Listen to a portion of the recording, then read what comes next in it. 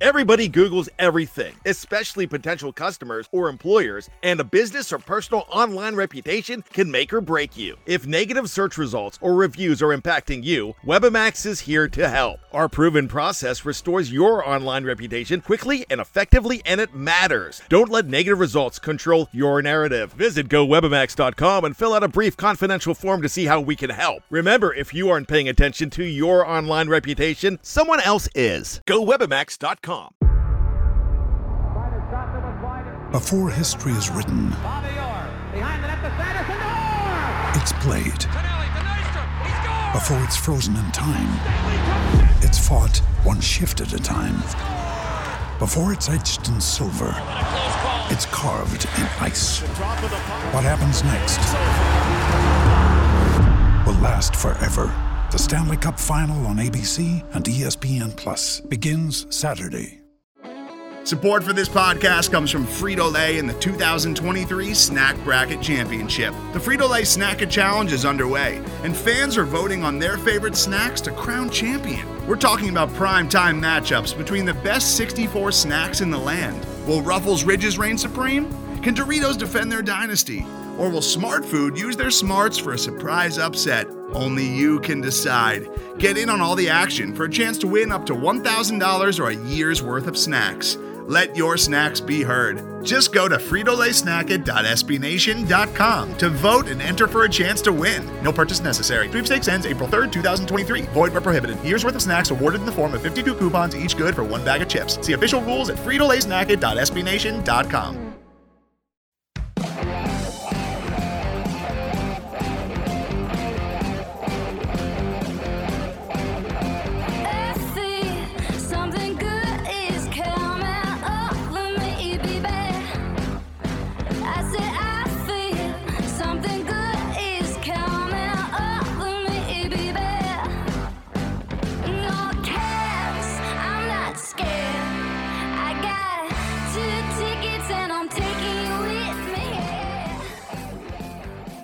Welcome to the Cannon Cast, a weekly podcast from The Cannon, SB Nation's blog about the Columbus Blue Jackets. The free agency hoopla has died down a bit, but the news keeps on coming. This week, we'll be talking about the Blue Jackets' personnel strategy as much as we can figure it out. That includes Scott Harrington, Zach Werenski, and yes, Sonny Milano.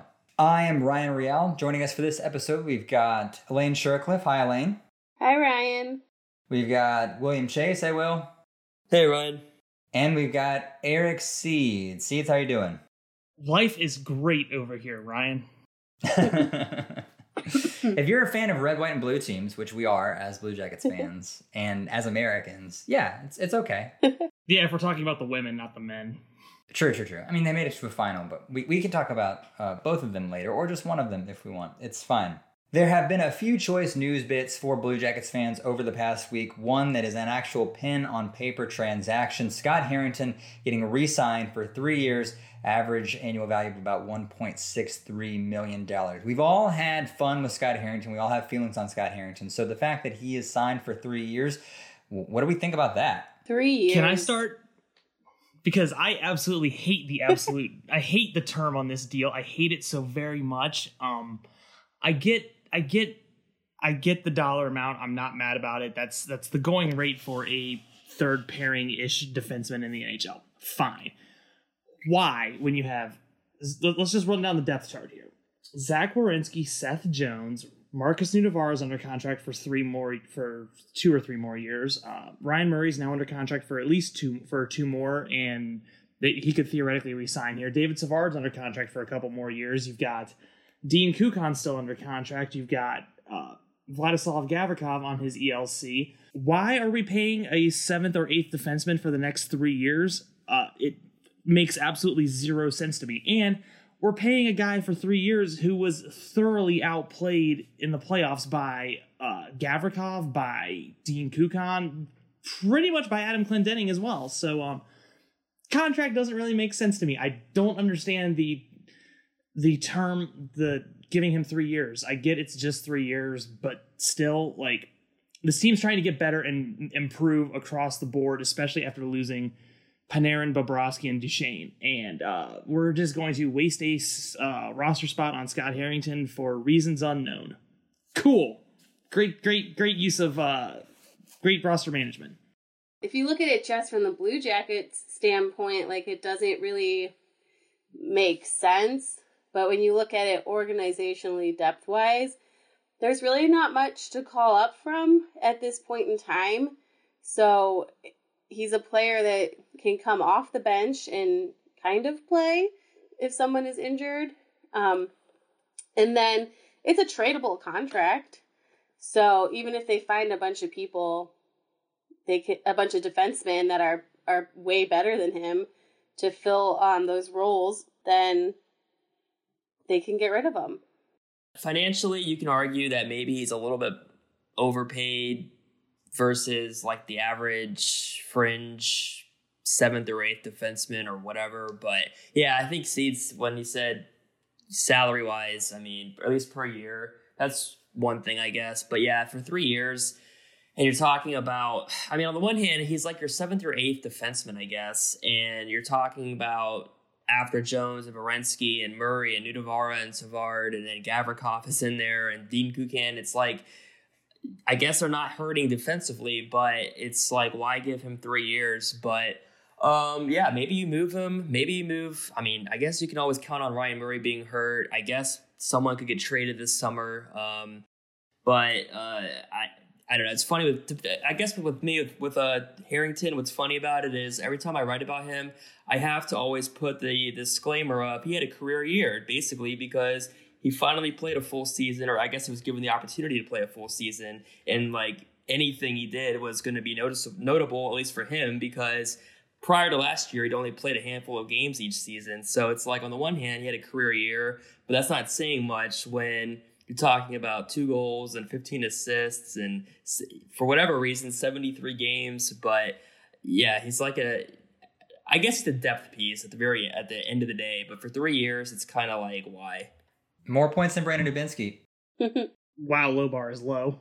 I know, and the Dubinsky shot's unfair because Doobie did play 12 fewer games, but he did have more points than Riley Nash, so... Yeah, my other complaint about this whole thing, Scott Harrington contract is he had a career year, yes. He got paid on his contract for a career year, yes.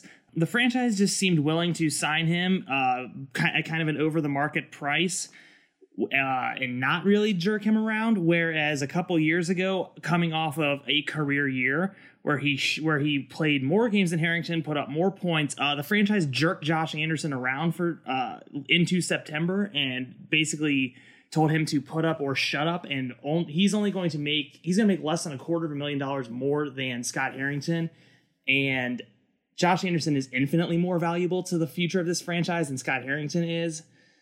So I'm just kind of frustrated by, you're willing to pay this below average defenseman, and he statistically was below average in pretty much every advanced metric last season. You're willing to pay this below average defenseman above market value, and then you're going to jerk Josh Anderson around. And I get the cap has gone up, I get all of that, but it just looks really bad. And if I'm Josh Anderson, I'm going to be real angry coming into my next contract negotiations, saying, you told me to put up or shut up, and I've put up, pay me. I guess you could also say, at least even if the contract's not the greatest in terms of what they're giving up for this guy, it's like, well, at least it's not likely to hamstring them. That's true. Right, and it's not a Brandon Tanev situation, right? It's a low risk, low contract. I did pull up the player review from last year, or at least the 2018-19 player review that yours truly wrote, and did not have much of a recollection of writing. Nevertheless, the poll clocks in at 56% of the votes at C, 34% with a B, and 4 people gave him an A. So I'd like to talk to those people. I just said you have C's. Yeah, I don't get 7% D, but the majority, 56% gave him a C. So that's kind of like just right down the line depth guy for not that much money. Right, and I don't mind. And like I said, I don't mind the money. It's just the term we've got. Right. It's just the term. We've got all these other guys on the roster, and clearly I think Jarmo is going to be looking at defensive depth, especially given what Elaine mentioned and how little there is in Cleveland. I think he's going to be looking at defensive depth in the 2020 draft. I guess I just don't get it. Like, I don't get the term, especially for the next couple of years when our top 6 is pretty solidly set and he's not in it. Some unsavory Blue Jackets news from the weekend as Sonny Milano was arrested along with the Avalanche's A.J. Greer in New York. You're charged with third-degree assault, which is a misdemeanor with a court date in September. I guess there was an altercation about a paid bar tab, and he was arrested at 6:30 in the morning. Elaine, you watch Sonny. You're close with the Monsters. What's your take on this first? I mean, as you guys know, I wanted to sit back and see kind of how things unfolded with the news. It's not that I don't believe he could do something like that. I mean, he definitely has to struggle to keep his aggression in when he's getting basically jumped on the ice, which leads me to think that he definitely has the ability to just go to town on someone. It's very similar to how Cole Sherwood played it in the beginning, and then Cole just stopped caring and just kept beating people up on the ice. So I feel like it's definitely very possible that this happened, but from an organization standpoint, if this is the first time anything like this has happened, then I think they need to take it as it comes and figure out what to do next, and like their next recourse. But if this is something that has happened before, in some way, shape, or form, and just hasn't really been put in the public eye, I feel like then it's time to let him go or shove him in like the ECHL for a little if they decide to sign him to a 2-way. It's kind of like a tough thing when you don't know everything that really went down too. Like, was it a bunch of bros who were like just really drunk and they were like pushing each other around and it got a little out of hand? Or was this just like, you know, those kind of things happen every once in a while. Not that they're right, but you know, they happen. Or was it something that like he was just so aggressively angry and just wanted to beat the crap out of this other roommate? Those lead to two very different like paths. Although, as I've said all season, I think it's time for him to go somewhere else anyways. I mean, look at Ryan O'Reilly. He hit a funk in hockey and drove into a Tim Hortons. I was going to say, he hit a Tim Hortons too. Yeah. Right. And then he went to the Blues and he fell back in love with the sport of hockey.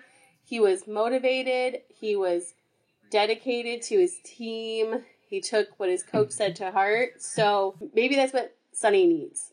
Yeah, I think, okay, so prior to yesterday, I think we would all say, like Elaine just said, that Milano probably needs a fresh start, and this only, like, adds fuel to that fire because, you know, he's already, for whatever, like, whether it's towards his doghouse on the ice as far as, you know, how he plays his players or whatever, it's like he just didn't seem to have whatever he was looking for to garner time in the NHL and ice time. And so already with that, it was like, okay, it seems like he needs to go somewhere else. And now he's an RFA and he's in search of his new next contract. So I can't see this incident helping that any better or any more. So it's like, really, except for the fact that Milano was arrested, it's almost like status quo as far as like he already probably needs to go somewhere else. And this only pretty much, you know, adds to that. The only thing now is whether or not they offer him a new contract or if they could even trade him, because I don't know.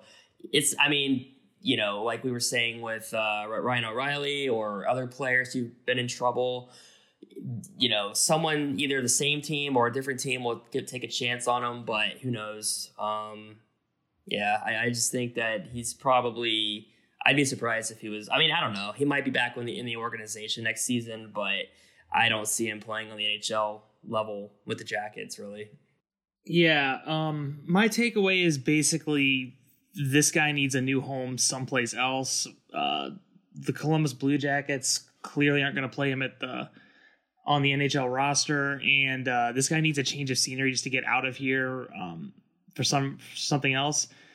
Like Elaine said, we don't really know what happened with his with the issues, whether it was some deep-seated aggression, whether it was whether it was just a fight over the bar tab, in which case, haven't these guys ever heard of Venmo? But like, yeah, I don't want to speculate too much on an ongoing investigation, but it's just an unfortunate situation all around. And I think, the Jackets qualified him. They still retain his rights. They could offer him a new contract. I don't know if they will. The team said that they're aware of the situation and not commenting any further at this time. So we don't really know what's going on. They're just going to wait. It looks like they're just going to wait for the legal process to play out. I did see that tentatively he's scheduled to appear in court like the day before training camp opens, which seems really not good. So yeah, it's an unfortunate situation all around, and I hope whatever the outcome is that he finds a way to get the help he needs if he needs help, and kind of get it back together and just get it together and develop into a better person, better hockey player, better human. I have a few more things to say about Sonny. Sorry. I do think if he does stay, he definitely, working with Mike Eaves at the AHL level could be really, really good for him. Because like I said before, he really holds players accountable on the ice and off the ice, and make sure that you are being the best version of yourself possible. But even from the standpoint of the fans, I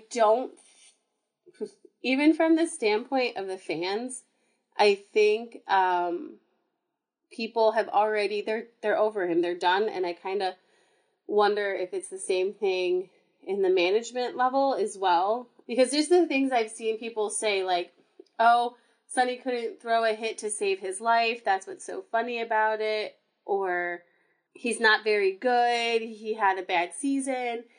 And I just question if people actually watched him play, or if they just have already written him off and they're seeing what they want to see. Because when he came back from his injury, he was throwing hits. And that's why more teams were getting extra aggressive with him, because he was making plays and scoring goals. And he was laying out hits. He wasn't taking anyone's shenanigans. So I wonder if even anyone, including management, is really aware of just how much better he got this season. I mean, in the playoffs, he led the team in points with 10 and assists with 8.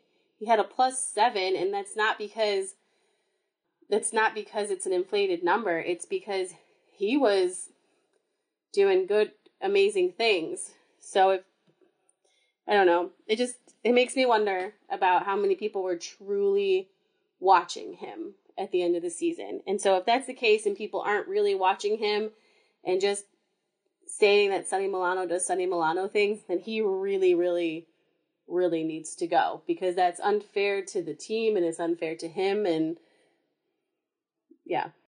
All the people are the same in the Blue Jackets front office, but the organizational structure is a little bit different.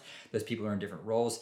Do you think that would have any impact on his future with the organization? I think a little bit, because now that Zito is more contract-wise, from what I understand, and not so much day-to-day player activity, I think that'll allow someone who's a little bit more nurturing, like Chris Clark, to help pull something out of a player like him. But is Torts seeing that? Is Jarmo seeing that? I don't know where they really stand on him. I think sometimes Jarmo says he's their number one prospect so that they could pump up his trade value, because it did drop with him being injured and being sent down and then being injured this season. Because he only played, 23 games? 27. Thank you. It wasn't that many. So, possibly, it depends on what Jarmo and really what Torts thinks as well. Sure, yeah. Yeah. Hey, if he bombs, we can add him to the pile of Blue Jackets first rounders we drafted in front of All-Stars. That's always what we can fall back on that. I just looked up who went in the like next 10 picks, and Kasperi Kapanen and David Pastrnak are right there. So that's fun. Here's what would have happened though. If the Jackets drafted those other guys, then it wouldn't even matter. It would be like just a flop for us, you know? Like they wouldn't have been the stars that they are everywhere else. Right. I feel like we're really good at molding people in like the 3rd, 5th, 6th, 7th rounds.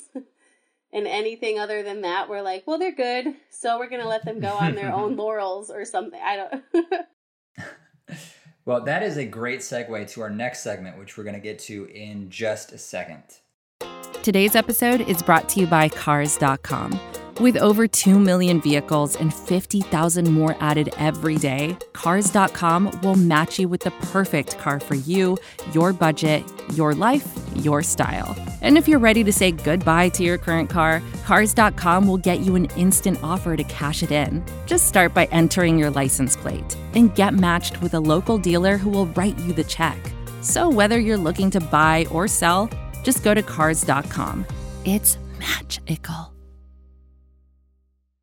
We are back, and before I get to that, I just want to pour one out for Mark Letestu, out to the Winnipeg Jets, $700,000 a year, 1-year, 2-way contract for test tube. So I'm very happy for him. Yes. Yeah. I'm happy for him, but sad for myself. Sure. And the team. He was just such a, I don't know, he's just such a great guy in general.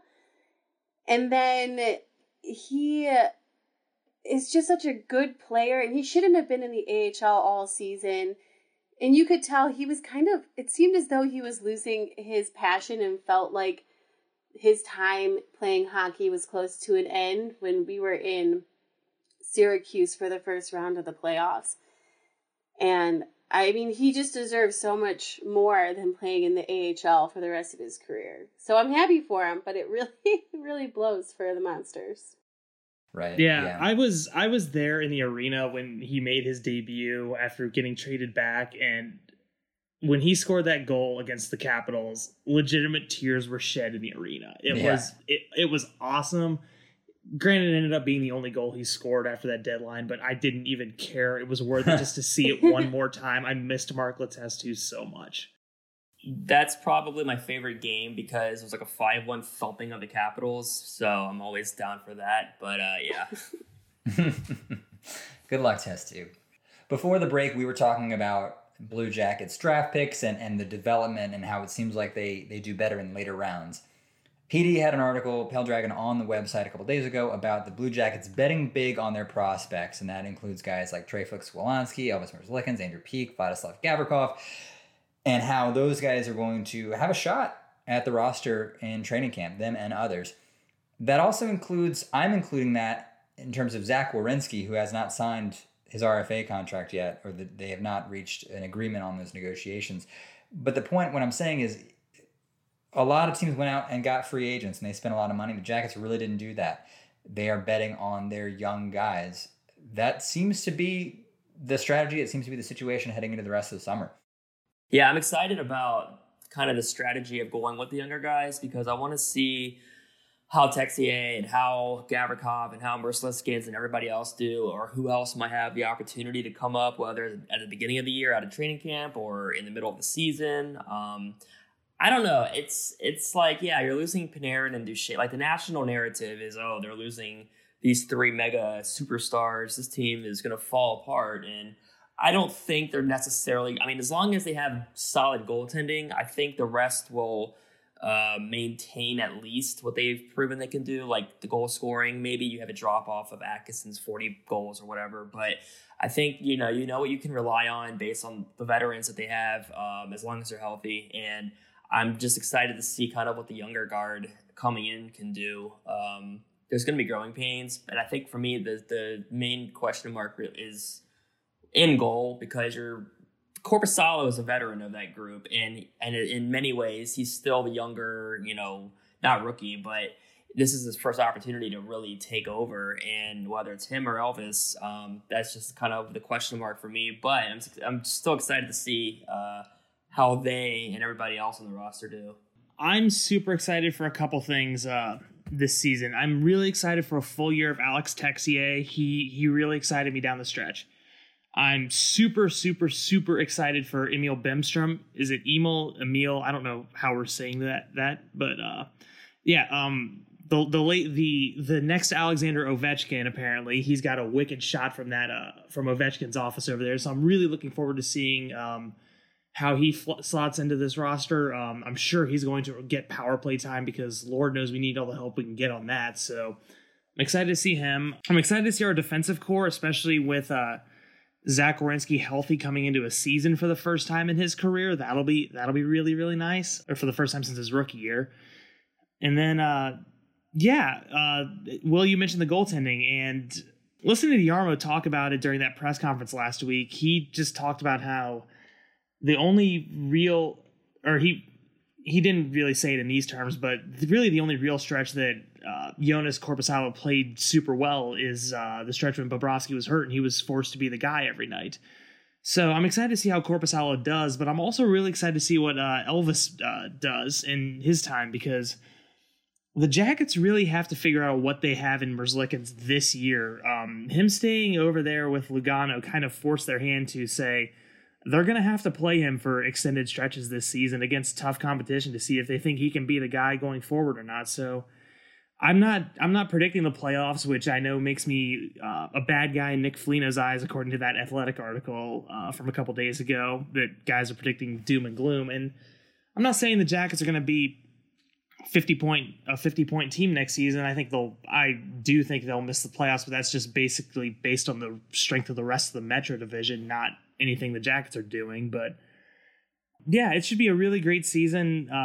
If only from a learning standpoint, you're going to see, most of these kids are under 25 years old. It kind of reminds me of the Chicago Blackhawks at the start of the decade, where those guys had a couple years of struggles when, Jonathan Toews was real young, Patrick Kane was real young, the defensive core was a little older than those guys, but growing up, they figured out a goaltender in Corey Crawford, and boom, they won 3 cups in 6 years or whatever it was. So maybe the Jackets can do something similar here if they allow their youth to develop here, and a losing season might not be the worst thing in the world if it means those guys just get reps at the professional level. I'm really excited for that.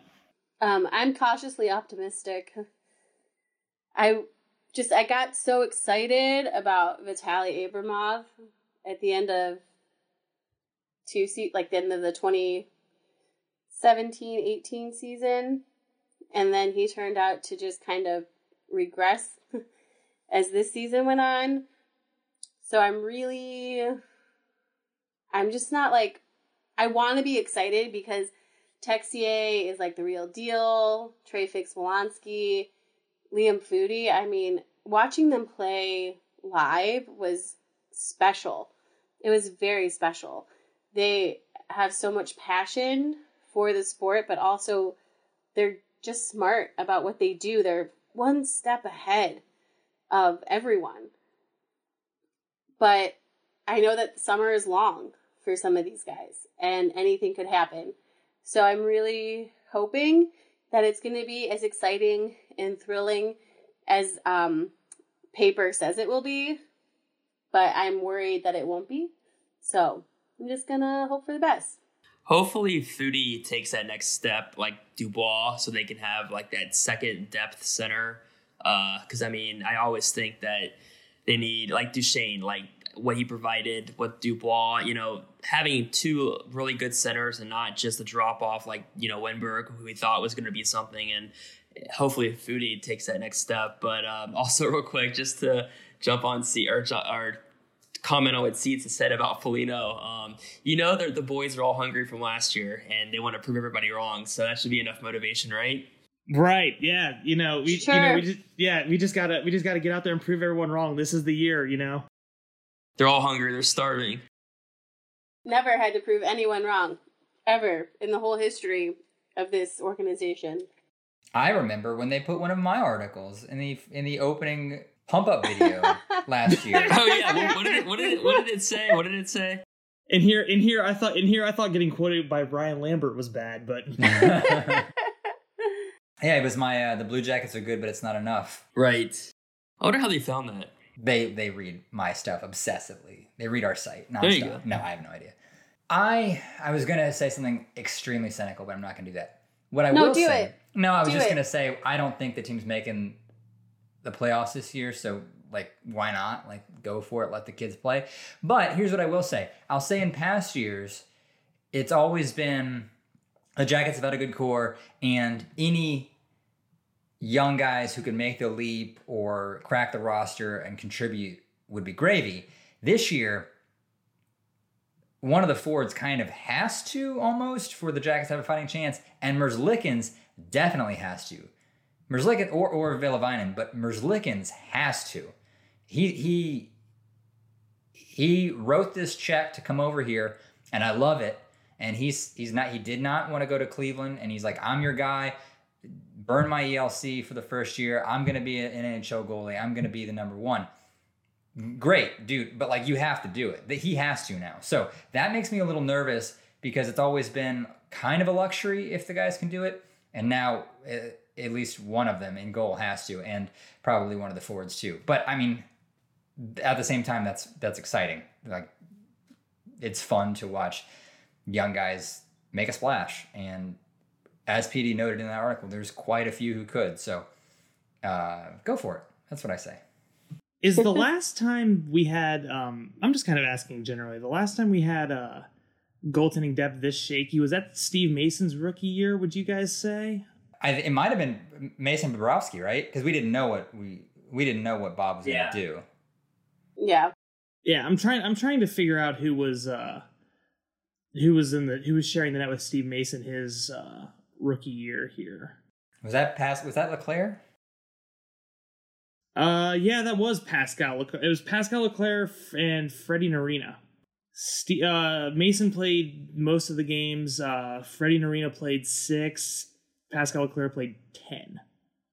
And he did it all while having mono. That's right. 10 shutouts. I totally forgot about that.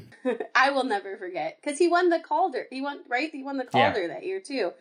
And with mono, like, I have a sinus infection, and at work all day, I was like, just let me die on the ground. And he has mono, and he's, like, making highlight reel saves. He should only ever play with mono.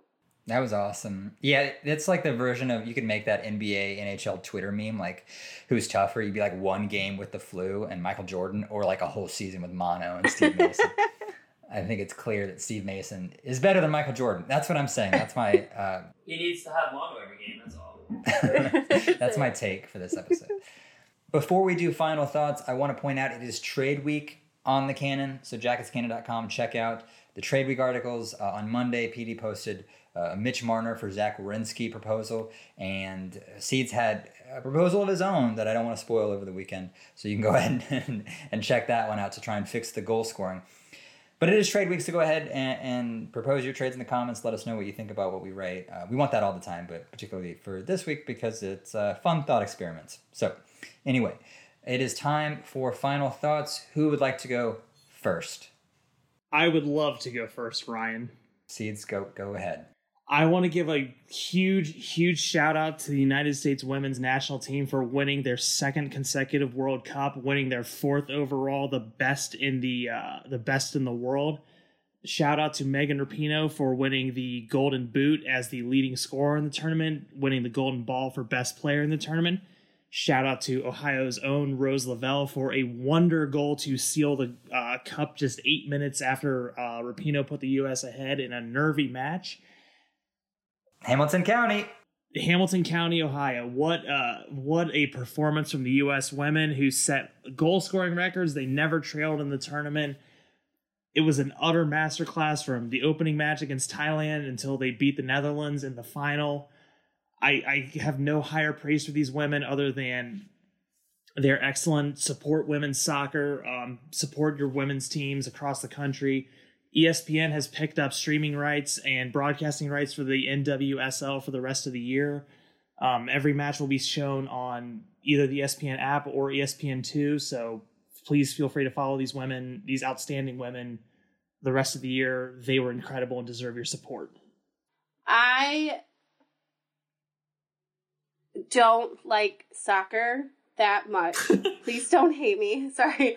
So I didn't watch a single game because I I'm not the biggest fan, but it's exciting to see our country do so well so many years in a row. And it's funny, I don't watch soccer, but I follow like pretty much the whole national team on my social media because they're just a joy to follow and watch. They're so much fun. So it's really exciting to see these like strong women who don't care what anyone really thinks about them just going to town on this tournament year after year after year. But I was a little angry today because these women work so hard to achieve this accomplishment. And people were ripping them apart for the way they celebrated.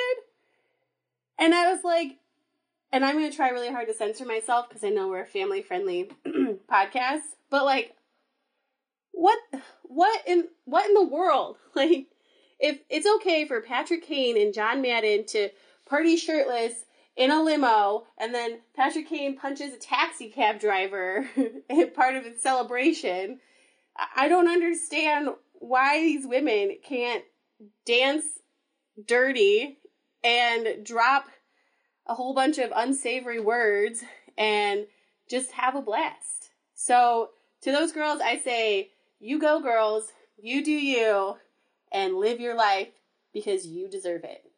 Also, at US Soccer, pay them. Yes, pay them. So I'm gonna continue the non-hockey final thought with basically it's All-Star Baseball week in Cleveland, so that's kind of cool. And also I'm gonna watch some home runs fly out tonight, so that's kind of all I've got. It is pretty incredible up here in Northeast Ohio right now. Elaine, you went to one of the festivities, right? Yes, I went to the 21 Pilots concert. I have been like a kind of fan of 21 Pilots. I didn't get why everyone was so obsessed. I went to this concert and was like, why have I never been to one of their concerts? They are incredible, and it was like 90 bajillion degrees out because it was hot to begin with, and then everyone was like on each other. And apparently the mall where the concert was held outside is on top of the convention center. So the ground was moving, and I was like, can we feel the earthquake in LA out here? Can we feel it? Like, what is going on? It was essentially like jumping on a trampoline for the whole concert. I mean, it was insane. But there were so many cool things set up in the in that area, the ballpark. I can't remember what it's called, but that ballpark area to see and to do. There was like a zip line, which I did not do because I'm not a fan of heights and possibly dying. So, that was a hard pass. But there were people from all over the world that came to this event, and they're like, Cleveland's so great. And I'm like, can you say that louder into my microphone so I can tell the world that other people think Cleveland is also amazing? So it's been great because there's so many people in and out, and they're also coming down to Akron, and they're seeing things down in Akron. They're, just enjoying Northeast Ohio. So it's not solely like people coming in and just seeing Cleveland. They're going around Northeast Ohio, and it's really exciting. And I wish I had had the money to go to the Home Run Derby because that's my favorite event. And it was like $350 a ticket before tax for standing room only. And wow. that was like a hard pass for me because my mom and I this is like our thing that we do once a year is we watch the Home Run Derby together, and we've always wanted to go to the Home Run Derby, and we saw the prices were like, maybe next year. Like, maybe we'll travel, right? Because to sit in standing room only is like behind the plate. And what's the point of sitting like behind the plate at Home Run Derby? You want to sit like where you can catch the ball. Right, or like get hit in the face with a foul ball or something like that. That's what I don't want to get hit in the face, but like I want it to like go past my face and be like, oh my God, I almost died at the Home Run Derby. Like, that's like my dream. I'm just happy that fantastically fun baseball player Javi Baez is an all-star. Yeah. True. Well, he was last year too. He's a stud. Oh, real quick, I know Ryan's like waiting for us to be done, but I just remembered. The All-Star game. The All-Star game is in Cleveland, and then we also have it in Richmond for AA, so that's kind of cool. I was gonna go, but it's not gonna happen this year. But anyway, I'm kind of in the middle of our own All-Star weekend stuff, so that's kind of cool. Nice. Yeah, it's a good time for sports because, like I've alluded, it's all baseball from here on out. Now that the World Cup's over and basketball's over and hockey's over, so baseball can shine. Have at it. Yes, I give it permission now. I'm going to circle back and talk about the women's team as well. If you have a chance to watch women's soccer, go to these events. I went to an Atlanta Beat game when they were a professional team back in 2011 after that World Cup. The place was packed. It's so much fun. I was able to lucky enough to go to a Champions League game in 2013, Lyon against Wolfsburg, and Megan Rapinoe was on that Lyon team. She was subbed out at like the 46 minutes, so I was pretty bummed. But it's so much fun. And not to say that the men's games aren't, it's not a competition. It's equal. They should get equal pay. It's just so much fun. And watching this team, watching the way they've approached things, because I want to be careful about how they say this because I don't want it to come off like this. The way they just approached this tournament as knowing that they're the best team and vocalizing it and acting like it, honestly, I don't know about y'all. I was kind of ready for some kind of letdown, like, the quarterfinal against France, or, like you're always waiting, especially when there's so much pressure that they put on themselves and the country has for you. It's so cool in like the Olympics when Michael Phelps, rips off, 8 gold medals or whatever, to see athletes play to their true potential and back up their swagger. I forget who said it. I don't know if it was Ali Krieger or somebody said it before, but like the United States has the 2 best women's soccer teams on the planet. Yeah. That's true. And they did it. And so to be able to revel in it and to show up like that and to back up your swagger as your country, that kicks ass. And it was so much fun to see, especially all of them. And and the Instagram stories. Oh boy, it got wild. Yeah. They were amazing. I'm sure you can go find it. It's just so much fun. It's nice to have, it's nice to win, right? Yeah, no, I would agree with that in that like it was just, there was so much going on surrounding this team, and they showed up with this swagger saying we know we're that good. And like you mentioned, Ryan being nervous, I was terrified they were going to lose that match against France, and they pulled it out. It was so much fun to just see this team go out and do what we knew they could do if they executed. So yeah, congratulations again to them. All the best to them going forward. On the week of the 4th of July too. America. Pretty good timing. Yeah. USA. All right, that will do it for us. Our theme music is Green Eyes by Angela Perley and the Howlin' Moons. Angela has announced the name of her new upcoming album titled 430. Check it out at angelaperley.com. Rate us, leave us a review on iTunes.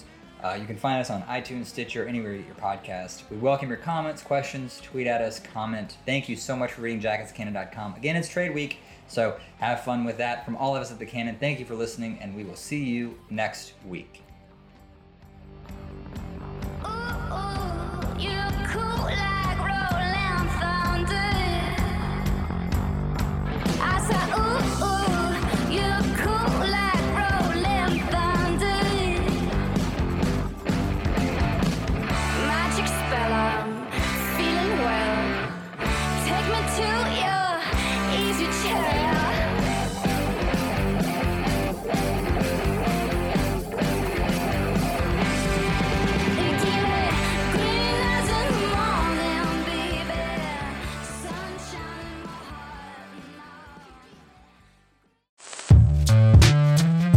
Hello, I'm Nilay Patel, the editor-in-chief of The Verge and host of Decoder, a business podcast where I interview CEOs about big ideas, the problems that come from those ideas, and how they make decisions.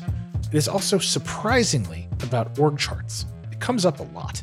We're launching a new limited series that we're calling the Centennial Series, where I talk to CEOs of companies that are over 100 years old, like Xerox, Barnes & Noble, and more.